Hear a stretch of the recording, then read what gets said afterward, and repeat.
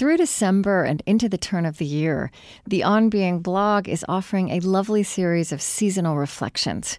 Check in often to enjoy a nuanced and eclectic range of wisdom from our contributing writers.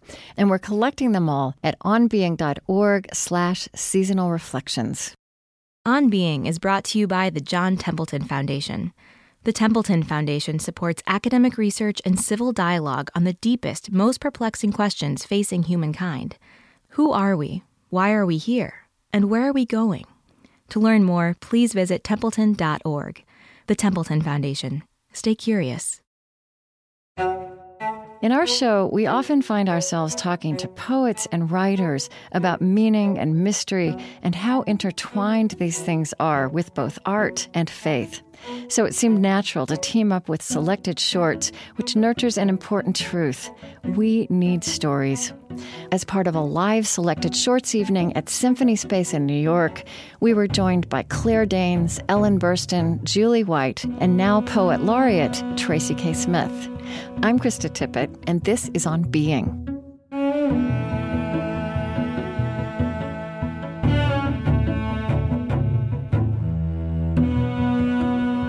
We need words that shimmer and enliven and wake us up and help us heal. Our first story by the imaginative, tender, and funny writer Amy Bender involves healing. The Doctor and the Rabbi wraps itself around the whimsical and touching inexplicability of life, even spiritual life, and the way our deepest selves find their way in our bodies. I love the sin this story calls out in one of its early lines, the sin of living small.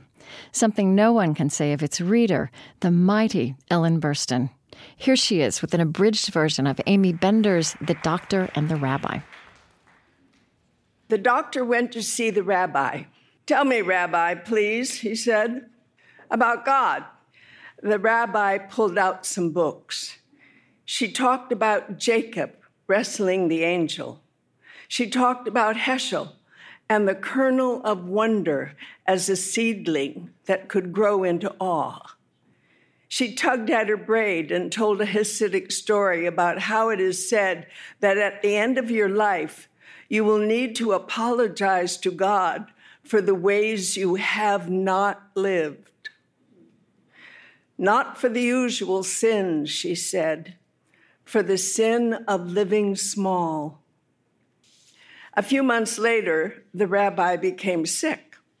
She had a disease of the blood, a disease that needed weekly transfusions that she scheduled on Wednesdays so she would be at her best for Shabbat. The doctor who had come to see her was a doctor of blood, a transfusionist. She thought of him as she sat with her husband staring at their enfolded hands, wondering what to do. "That man," she said, looking up, "that man who came by a few months ago." When the rabbi was in her paper gown, she looked smaller, of the earth, and the doctor did not mind the role reversal. "I'm so sorry you have to go through this," he said. The rabbi lay down on the cold table. She offered her arm. The blood drained from her. The blood of another person filled her. The doctor stood beside her and reset the instruments in a line.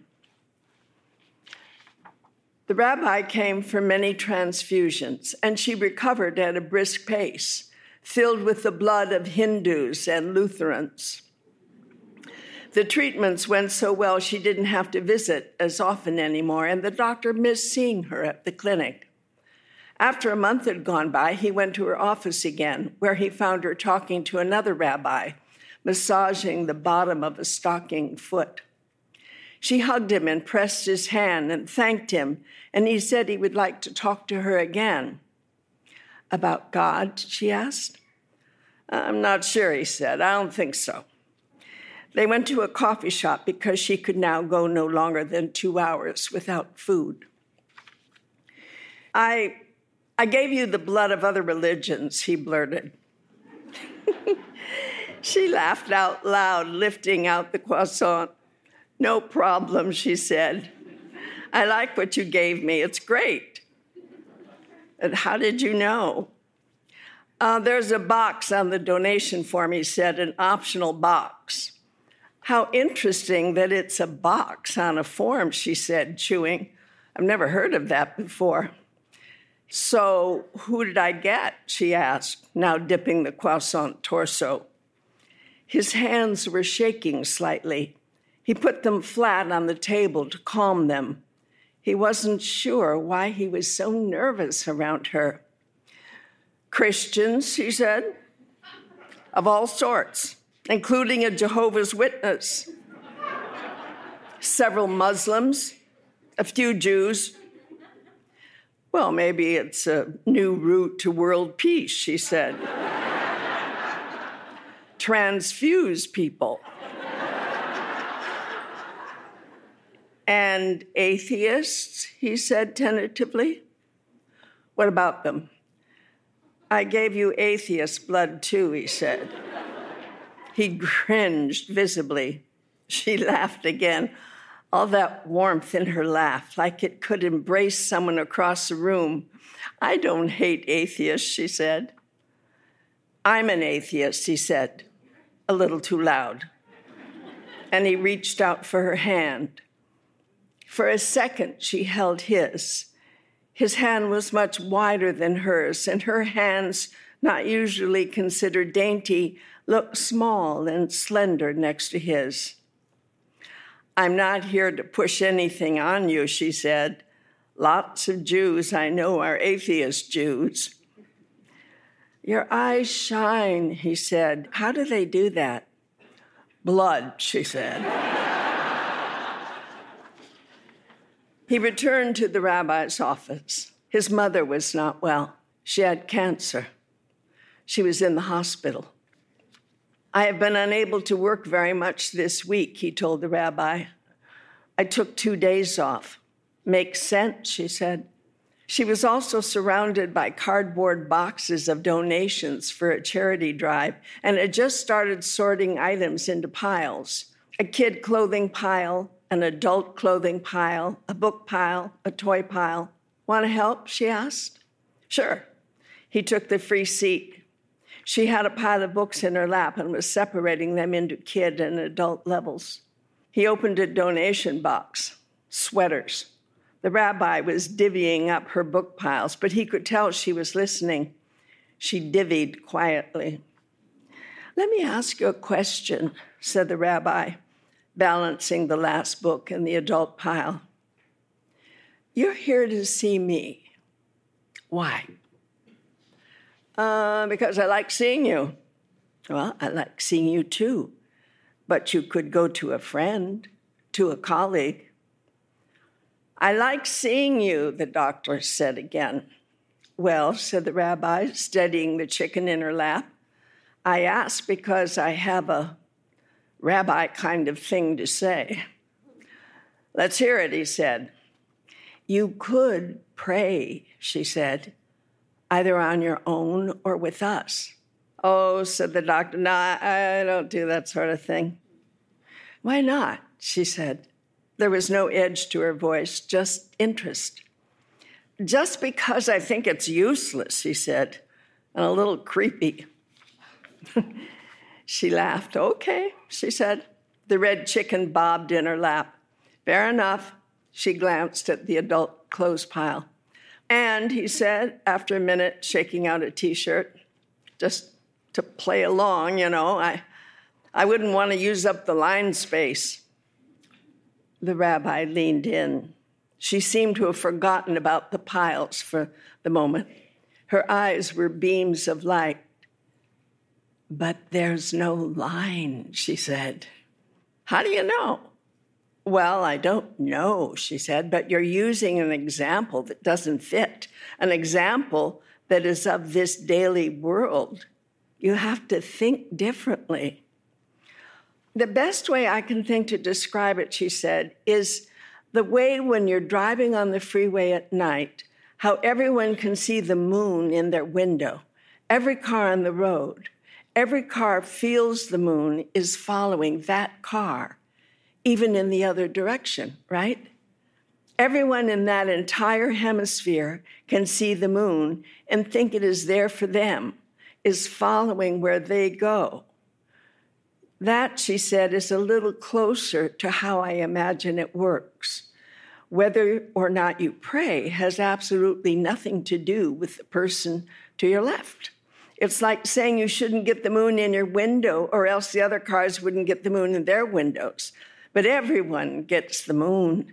It's not an option to not have the moon in your window. You just see it. It's there. She bit her lip. The window in the office grew golden with late afternoon. Half the world can't see the moon, said the doctor. It's not, she said, clasping her hands together around the giraffe, it's not so literal. I am literal, he said. I think literally. The moon is also unresponsive.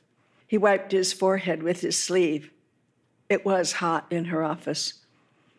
I apologize for being so stubborn. You weren't stubborn, she said, leaning over and unpeeling the tape on a new box. You were actually pretty open. In a way, in my book, we just did it. Did what? Prayed, in a way, she said. Wrestled with it. Why do you say that? He sat up taller. For some reason, the thought made him angry. Because you're leaning in, she said, unfolding the box flaps. Because I am tired in a way that I recognize. Because you seem to be fighting up from under some water. Into what? I don't know.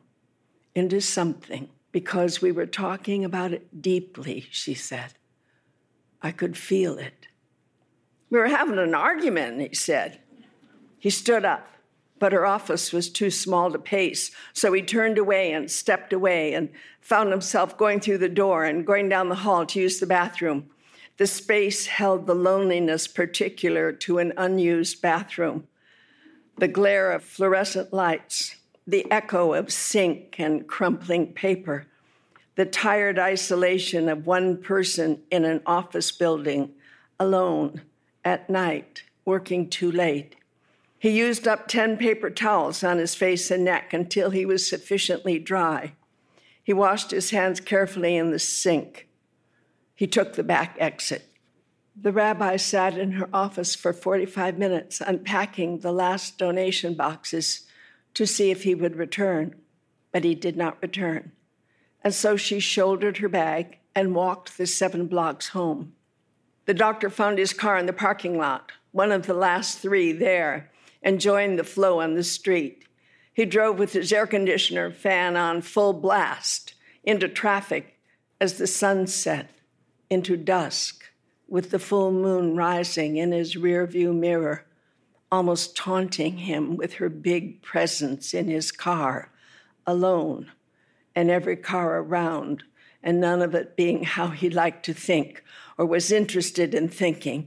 And yet, he could feel it, just feel it, the glimmer of something that he did not understand. He would never call it God. He would not call it prayer. Comfort and fear rose together inside him, like standing in the middle of a meadow where no one had his back.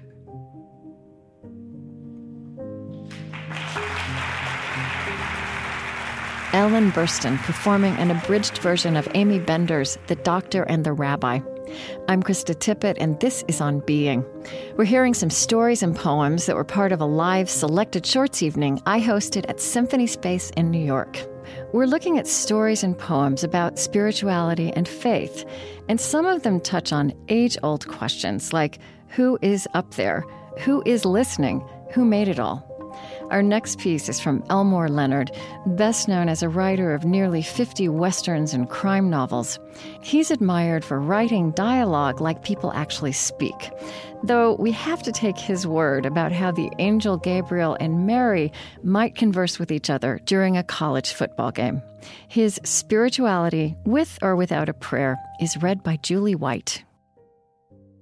A treatment of how the 35% who pray with some hope of reward the 45% who don't expect their prayers to be answered, and the 16% who never pray at all manage in a win-lose situation. With 6 seconds remaining in the football game. 4th down, his team 4 points behind. Chip, the quarterback, calls time and jogs over to his coach on the sideline. The coach, his cap mud-stained from having thrown it to the ground several times, stares from midfield toward the goalpost. In his deep South way of speaking, he says to his quarterback, "Honey, you know what you have to do. Throw the Hail Mary. Wing it down there and pray it gets caught by one of ours." "Coach, who's going to block?" "Listen to me, son. It's the same situation Doug Flutie faced back in '84. Even the score's the same. Boston College down 45-41. The ball's on Miami's 48, 6 seconds left to play. Little Doug hit his roommate, boy named Gerald Phelan, and won the game 47-45. Run it off the shotgun, Chipper. Drop back, give your people time to get down there and put it up. "I dropped back," Chip says. "I'm throwing the ball 60 yards and I'm getting rushed." "Same as Flutie. And you're bigger than he is." "Coach, it's raining. The ball is wet." "Son, Flutie had rain, mist, and a high wind. He went back to near his own 40, scrambled, threw the ball into a 30-mile-an-hour gale, and pulled the game out. You know what his coach said? He said, 'Mary was definitely listening to us, as we sure needed that one.'" We actually say a Hail Mary? Won't hurt you none. Go on out there. And I'll pray you got the arm. In the huddle, a circle of gold helmets and face guards, chin straps hanging, a grumble of pain-inspired obscenities. Chip calls the Hail Mary and tells the players, "Let's put our hands in here and we'll say it together." 3 of his teammates, believers in the efficacy of prayer, start right in. "Hail Mary, full of grace. Lord is with thee. Blessed art thou." "Hold it. Time out," says the one who has never prayed in his life and isn't going to start now. "Leave me out, man. Praying ain't my style." Chip says to him, his running back, "Come on, Scoot. We're a team. Hear what I'm saying to you, Chippy. I score. It's me doing it, not some lady showing me the holes." A voice representing the 5 players who do pray, but without hope of reward, offers, "We can try it." But who says a Hail Mary is going to work? "Even if it does," another doubter adds, "how do we know it was the prayer that made it happen?" "Yeah, like a guy who's dying all of a sudden gets better and they say it's a miracle. What if they didn't pray and he got better anyway? Man dies, it's his time," Scoot says. "He don't, it ain't." They'll go with a nickel defense. This is a teammate offering an obstacle. "Be like a jump ball up for grabs." "Look," Chip says, "right now we've got a 50-50 chance of scoring. We say the Hail Mary, it'll put the odds in our favor." "You get the Heisman," Scoot says. "You gonna share it with that lady?" "Come on," Chip says. "We're wasting time. Hail Mary, full of grace. What if they're praying too? Who gets it?"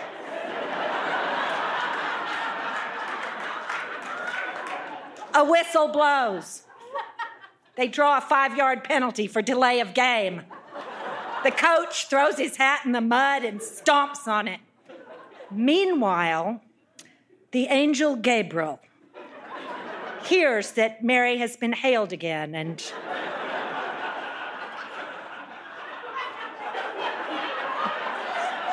he's checking on it. another petition. It's a college game, a good one, and tomorrow you'll have the pros. Yes, but their Hail Marys are all in name only. I understand St. Jude has a few of the more hopeless situations. Well, that's what he's known for. Mary pauses and looks off as if listening to a distant sound. They're coming out of the huddle. Their uniforms are blue and gold. Your favorite colors. It's a Catholic school. Mary looks him in the eye. You know I don't play favorites. Except the last 5 Hail Mary requests came from Catholic schools, and they won. Oh, they pray for field goals, third down conversions, everything. But did I change the natural course of events in those games? There are those who say you get defensive backs to run into each other, not unlike the fluty Hail Mary. This one, the quarterback will have to toss it at least 65 yards, and he wants my help. Bless his heart.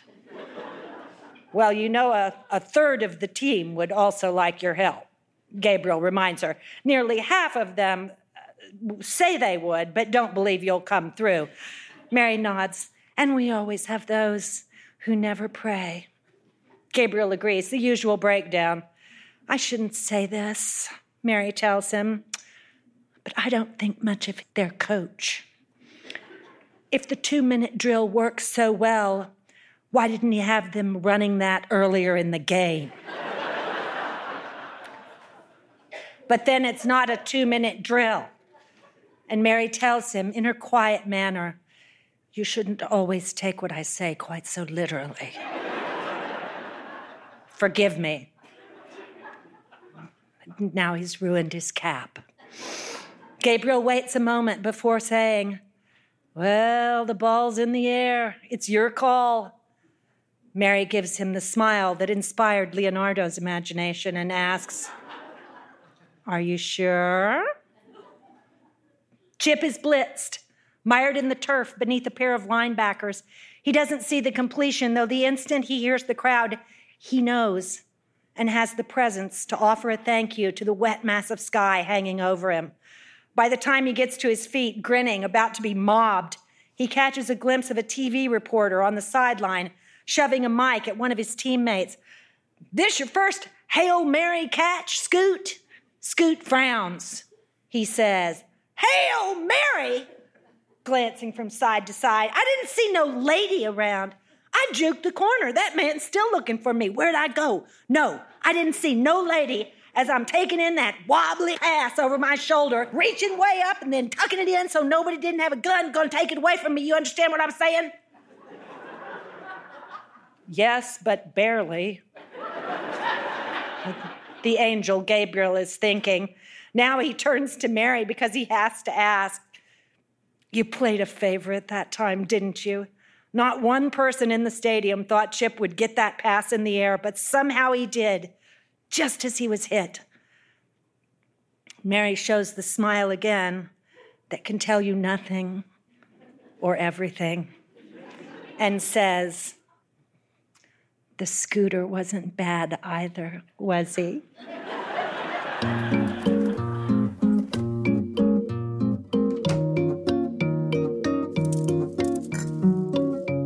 Julie White, performing Elmore Leonard's Spirituality with or Without a Prayer. For an evening of On Being at Selected Shorts, we invited a poet I very much admire, Tracy K. Smith. Poets are storytellers, too. And in the poem that follows, Tracy tells us about life and God and the cosmos. Here she is to read The Universe as Primal Scream.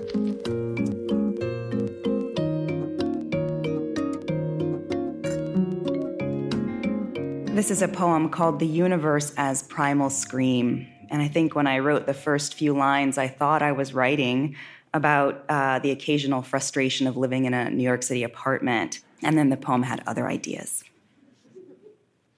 5 p.m. on the nose. They open their mouths, and it rolls out. high, shrill, and metallic. First the boy, then his sister. Occasionally, they both let loose at once, and I think of putting on my shoes to go up and see whether it is merely an experiment their parents have been conducting upon the good crystal, which must surely lie shattered to dust on the floor. Maybe the mother is still proud of the 4 pink lungs she nursed to such might. Perhaps if they hit the magic decibel, the whole building will lift off and will ride to glory like Elijah. If this is it, if this is what their cries are cocked toward, let the sky pass from blue to red to molten gold to black. Let the heaven we inherit approach. Whether it is our dead in Old Testament robes, or a door opening onto the roiling infinity of space, whether it will bend down to greet us like a father or swallow us like a furnace, I'm ready to meet what refuses to let us keep anything for long, what teases us with blessings, bends us with grief. Wizard, thief, the great wind rushing to knock our mirrors to the floor, to sweep our short lives clean. How mean our racket seems beside it. My stereo on shuffle, the neighbor chopping onions through a wall. All of it just a hiccup against what may never come for us. And the kids upstairs, still at it, screaming like the dawn of man, as if something they have no name for has begun to insist upon being born.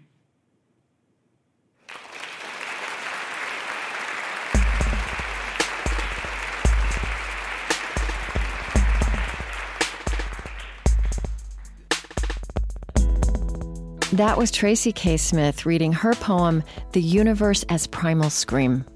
You can listen again to all of the stories and poems featured in this show through our website, onbeing.org. I'm Krista Tippett. On Being continues in a moment. Support for On Being with Krista Tippett comes from the Fetzer Institute, helping build the spiritual foundation for a loving world. Fetzer envisions a world that embraces love as a guiding principle and animating force for our lives. A powerful love that helps us live in sacred relationship with ourselves, others, and the natural world. Learn more by visiting Fetzer.org.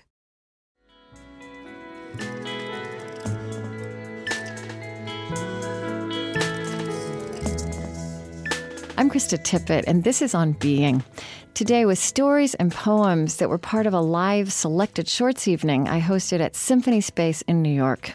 In our show, we often find ourselves talking to poets and writers about meaning and mystery and how intertwined these things are with both art and faith. So it seemed natural to team up with Selected Shorts, which nurtures an important truth. We need stories.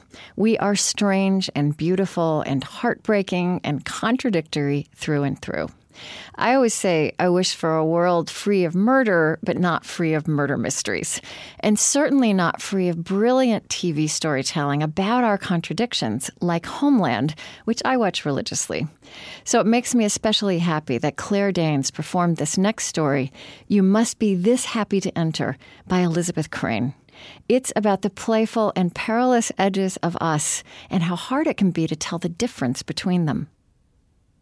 What happened was I was at yet another dreadful opening when some dude in those kind of architect glasses said to me something like, "That which doesn't provoke has no meaning." And, first of all, who talks like that? That which. Nobody is who. And second of all, it burned me. It's not irrelevant that the show that night was by this artist who does these giant installations of Barbie war scenes with like hundreds of Barbies with their hair all chopped off, dressed in camouflage and carrying machine guns, dead and wounded Barbies all over with their very lifelike guts spilling out. And Kens tending to the victims dressed in those old-timey white nurse costumes with little red crosses on them, but with short pants and cut-off sleeves. I've stopped trying to figure out what people like this are even trying to say because I'm not trying to hear it. I don't care if you think the only thing worth depicting in your art is a soulless, violent, war-torn world. I don't care, Mr. Gallery Glasses guy, for the long-winded thesaurus-y explanation about why the lone pencil mark Joe grad student left on your wall is a brilliant denouncement of beauty in art. I don't understand why it has to be hard and sad and bad for it to be deep. We've all had our hard, sad badnesses in life, and I just thought, would it be so wrong for art to be about something happy? It's a legitimate feeling. So I think you can see that this is where the bells went off for me, and right then I decided to do something about it. I started my own gallery, and I made a giant sculpture to go out front so that you know before you can go in what the deal is. I'm primarily a photographer, but in this case, I wanted something really eye-catching to make my point and draw people in.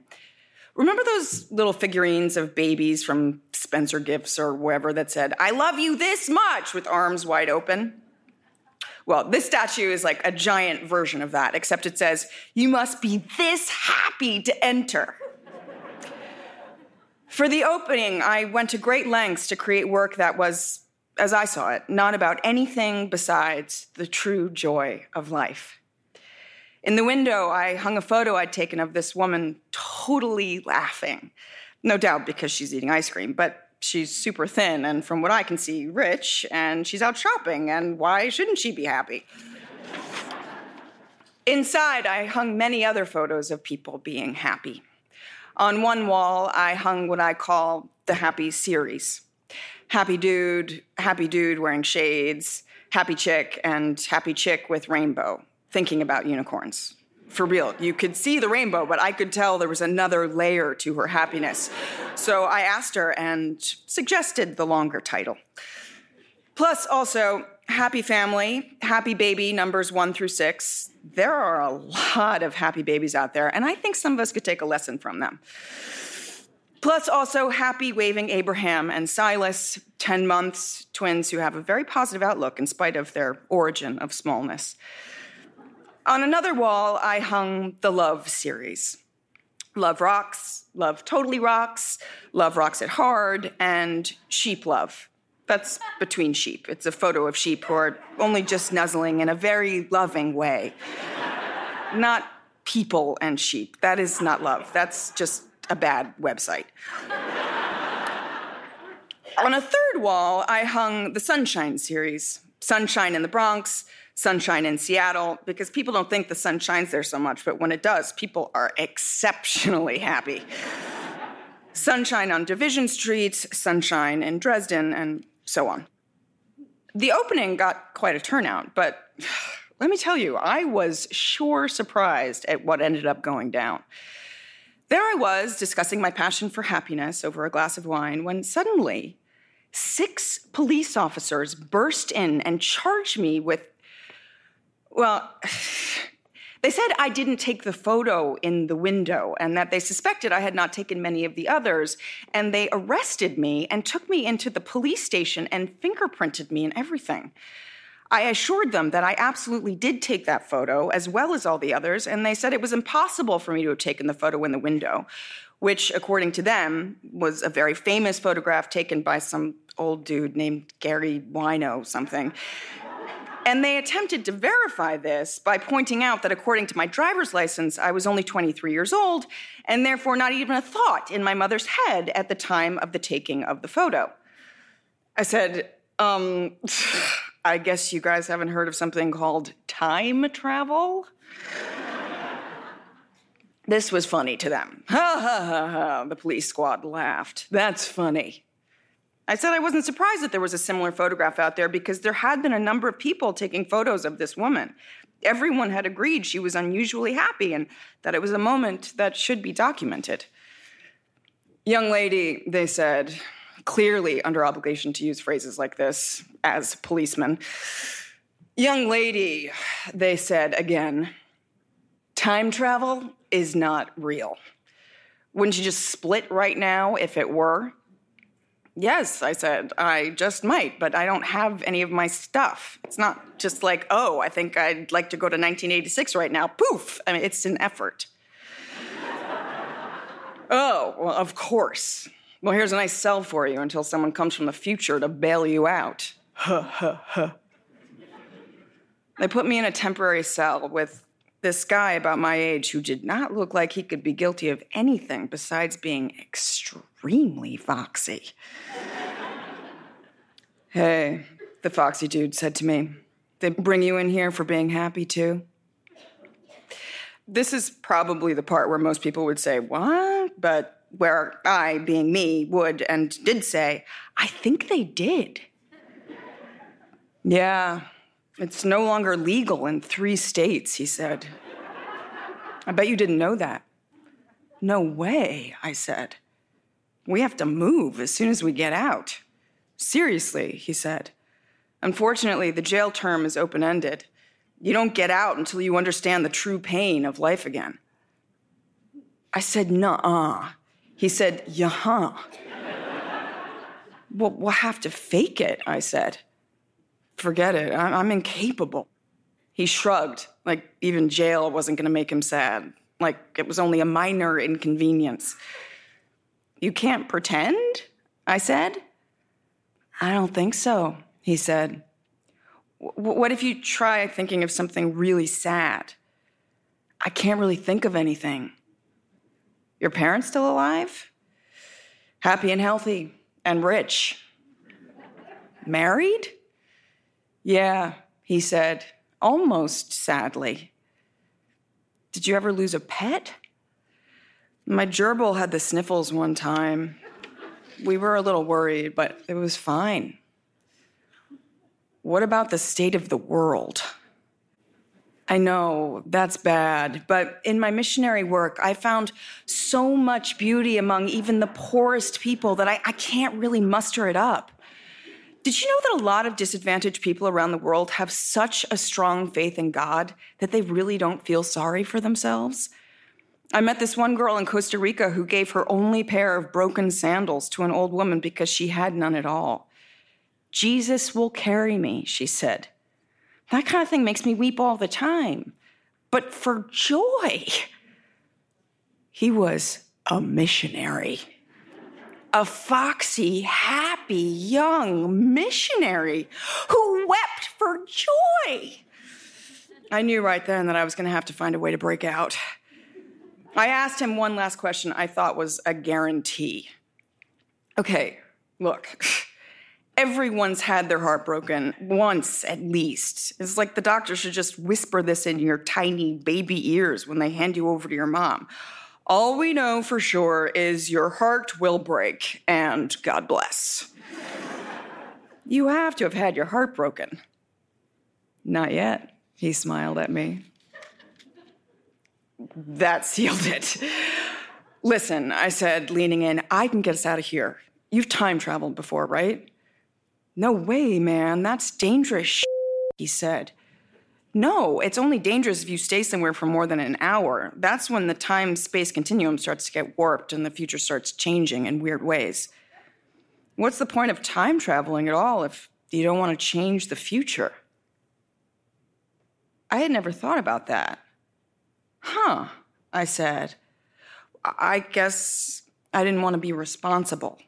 What if I set off a volcano somehow and wiped out a whole civilization? What if you adopted a crack baby who grew up to be the president? A good president, he added quickly, sensing where my mind was going. The best president ever. Couldn't I just do that now? I asked. Well, yeah, I think you could, he smiled. He was looking so damn foxy right then, I just about died. But as much as I wanted to raise 16 homeless babies with him, I wasn't convinced that raising the presidential crack baby in jail would work out completely well. So I said, look, I need to get a bunch of stuff from home, but I'll be back. I started thinking about as many sad things as hard as I could. It was very difficult because I really am the kind of person, just like him, who sees beauty in even the darkest places. A lot of my happy photos are from places where you don't expect to see a lot of happiness. The Division Street photo was taken during a time when it was just nothing but drunks and bars. If I'd taken it at night, it would have been all super days of wine and roses or whatever with the neon sign montage kind of thing going on over the drunk's head as he stumbled home trying to remember where or who he even was. But since I took it during the day, I happened to catch a bunch of old guys playing cards on a stoop with the sun shining off the backs of the cards, and this one was wiping his eyes. He was laughing so hard. And for all I know, they could have all been drunk that whole day and every day before it, but nevertheless, I found it to be of a unique and spectacular beauty. I took the Dresden picture right after the war. This little girl had been crying because she just lost her mom. I knew this because one of the awesome bonuses of time travel is that you can suddenly speak fluent, whatever they speak in Dresden or whatever. Anyway, she found her favorite doll in the rubble of her house and was just giggling when I took the picture. Not to get sidetracked, but I think the reason I'm so personally happy is that I too believe hard in God's will. And although I do not have the first idea why things happen like they do, I find myself generally untroubled knowing that God is looking down on all of us totally all of the time. I know that bad things happen with alarming frequency. But I believe that very often good things happen because of bad things.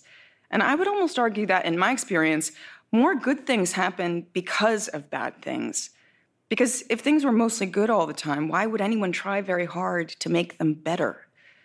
Whereas if things are mostly bad, I think people are sort of forced to rise up to their best selves. I don't know if that makes sense, and maybe it's super Deepak Chopra or whatever, but it's what I think. Anyway, that said, I was trying to get us out. So I was sitting there thinking about conventionally sad things, war and poverty and corporate greed and terrible diseases and hurricanes and all that. And trust me, I came as near to crying as I ever have when I thought about the president being reelected.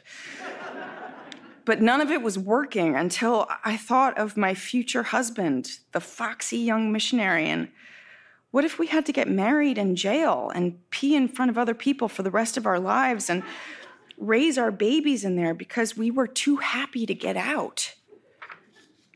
I started imagining the beautiful lives we never had, with no simple ceremony on the beach, no cute owl mugs from the 70s, no barbecues in the yard, no chocolate chip pancakes on Sunday, no new school shoes or 3-ring binders, no taking the kids camping or having a spiritual experience at the Grand Canyon. No, you may certainly not have ruby-encrusted high tops just because all the kids have them.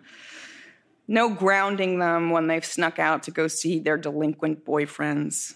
No Super 8 movies of them graduating from pre-K or 8th grade or medical school. No wrapping up together in Grandma's Love Holy Afghan on a freezing night in September already. No taking in our parents when they're old and shaky. No, nothing normal at all, ever even. And finally, I was crying so hard.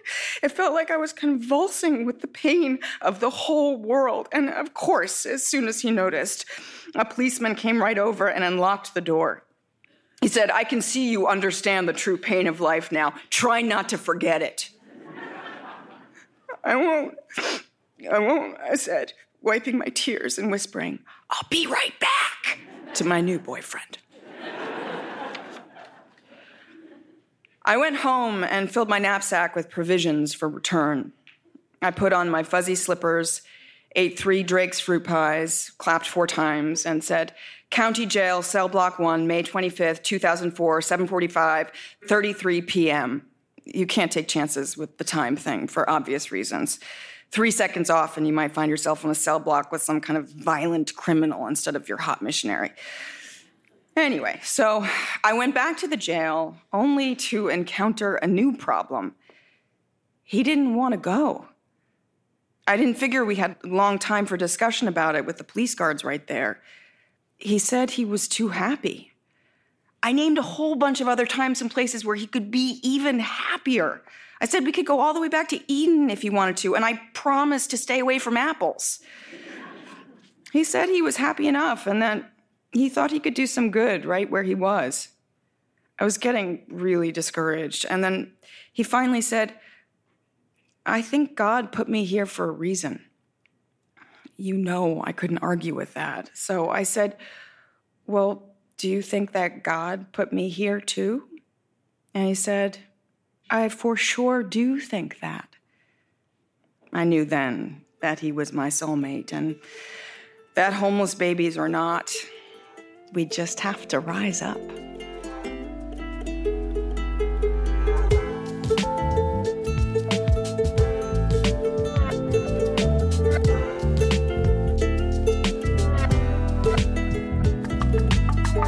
Claire Danes performing Elizabeth Crane's You Must Be This Happy to Enter. I'm Krista Tippett, and this is On Being. We're hearing some stories and poems that were part of a live selected shorts evening I hosted at Symphony Space in New York. We end our time with one more poem, this time by David Whyte. When we had David on Being in 2016, I asked him, as I always ask poets, how he understands what poetry works in us. He said, poetry is language against which we have no defense. I've been pondering this a lot in a tumultuous cultural political moment. David's poem, Everything is Waiting for You, is read by Julie White. Everything is waiting for you. Your great mistake is to act the drama as if you were alone, as if life were a progressive and cunning crime with no witness to the tiny hidden transgressions. To feel abandoned is to deny the intimacy of your surroundings. Surely even you, at times, have felt the grand array, the swelling presence, and the chorus crowding out your solo voice. You must note the way the soap dish enables you, or the window latch grants you freedom. Alertness is the hidden discipline of familiarity. The stairs are your mentor of things to come. The doors have always been there to frighten you and invite you. And the tiny speaker in the phone is your dream ladder to divinity. Put down the weight of your aloneness and ease into the conversation. The kettle is singing, even as it pours you a drink. The cooking pots have left their arrogant aloofness and seen the good in you at last. All the birds and the creatures of the world are unutterably themselves. Everything is waiting for you.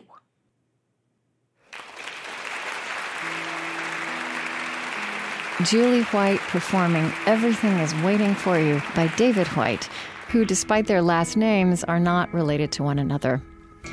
We weren't able to feature all of the stories from our selected shorts evening in New York City, including a reading of The Strength of God concerning the Reverend Curtis Hartman by Sherwood Anderson, read by actor James Naughton, or the full version of Amy Bender's The Doctor and the Rabbi, read by Ellen Burstyn. You can find these stories and more in the Selected Shorts podcast.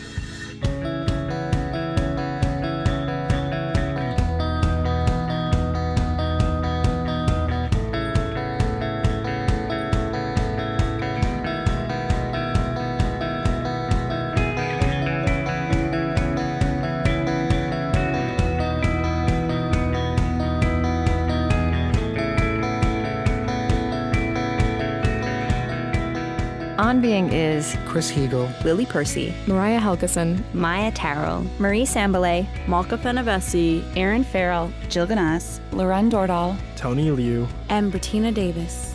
special thanks to our wonderful partners at Selected Shorts who made this show and our fabulous night at Symphony Space possible. They include Jennifer Brennan, Sarah Montague, Miles B. Smith, and Matthew Love.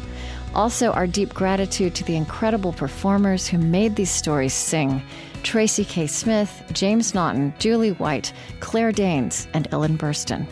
Our lovely theme music is provided and composed by Zoe Keating. And the last voice you hear singing our final credits in each show is hip-hop artist Lizzo. On Being was created at American Public Media. Our funding partners include the Fetzer Institute, helping to build the spiritual foundation for a loving world. Find them at fetzer.org. Calliopeia Foundation, working to create a future where universal spiritual values form the foundation of how we care for our common home. The Henry Luce Foundation, in support of public theology reimagined. The Osprey Foundation, a catalyst for empowered, healthy, and fulfilled lives.